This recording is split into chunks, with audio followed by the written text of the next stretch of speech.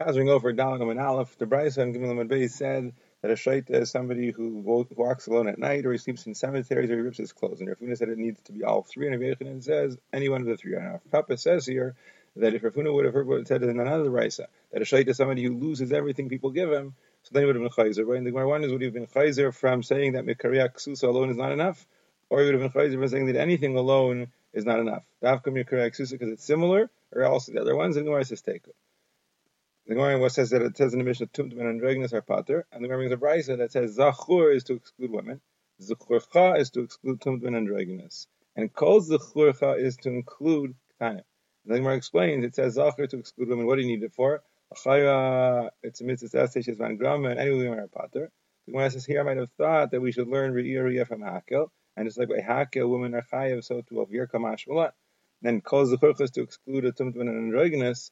So I understand why I need to exclude androgynous, because I might have thought that since he has the sad zachus, he has a simon of a zacher, so he should be chayav kamash malan, that even though he has a simon of a zacher, he's a very b'fnei he's not a zacher.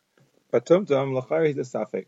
What do you need a pasuk to exclude a safek? It's pasuk that he doesn't have to do it. So the Gemara says we're talking about a tumtum that the beitzim are exposed. So we know that he's a zacher, but since the gid is covered, apparently he doesn't have a din of a proper zacher, and the pasuk is excluding him. Then we said kol zechurchos to include ketanim. Doesn't the Mishnah say that a cher shayt of a katan are a pater? So by explains the Mishnah is talking about a katan shlei gilechanach. The Brisa is talking about a katan that was a gilechanach. That's only chayv midrabanan. How do you have a pasuk for that? So the Gemara says you're right. The pasuk is really only in a smachta. It's really only drabanan. So what's really the pasuk for? The pasuk is for what the acherim say in a different Brisa, that they say a makami is a person who collects the tzaya excrement of dogs, and a mitzaref nechesh is he purifies the source, and tanner, so they have a profession that makes them smell, so they're pater from Riyah, because it says kol zechurcha, and it means only people that can come up together with everybody else to the exclusion of these people.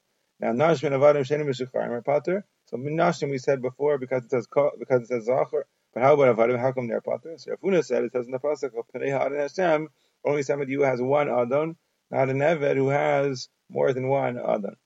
Then the Gemara wonders lachara, why do we need the pasuk? Hooray, the rule is that a mitzvah that a woman is chayiv and an eved is chayiv, and a mitzvah that a woman is patrin, an eved is patrin because you have yafusa Allah meisha. It says aychuf shalayin to love an eved, and it says v'kasav la sefer kusus. So Ravina says, well, we're talking here about an eved is a chatzi eved chatzi ben chayin, and a chatzi eved chatzi ben chayin. I might have thought because of the tzad that's ben chayin, so he's chayiv. So that's why you have a pasuk that says that since he has one adon for the other half, therefore he's pater. According to the Mishnah Achronu, we already said that he's Lamaisa Pater. Then we said in the Mishnah that a Chagiga and a Suma and a Chayla and a Zaken are Pater. So the Gemara brings a Brisa to explain this. It says Shalosh Regalim. So the first sheet in the Brisa is that excludes Bali Kavod, people who don't have feet altogether. But then there's another sheet in the Brisa that holds that no, that's learned from Pa'amim, and Regalim is for a Chagiga and a Chayla and a Suma and a Zaken and somebody who can't walk. What does it mean, somebody who can't walk? So Rabbi says it means mefanki, people that actually could walk, but they can't walk without their shoes, like it says, who asked you to come and trample my chatzar with your shoes?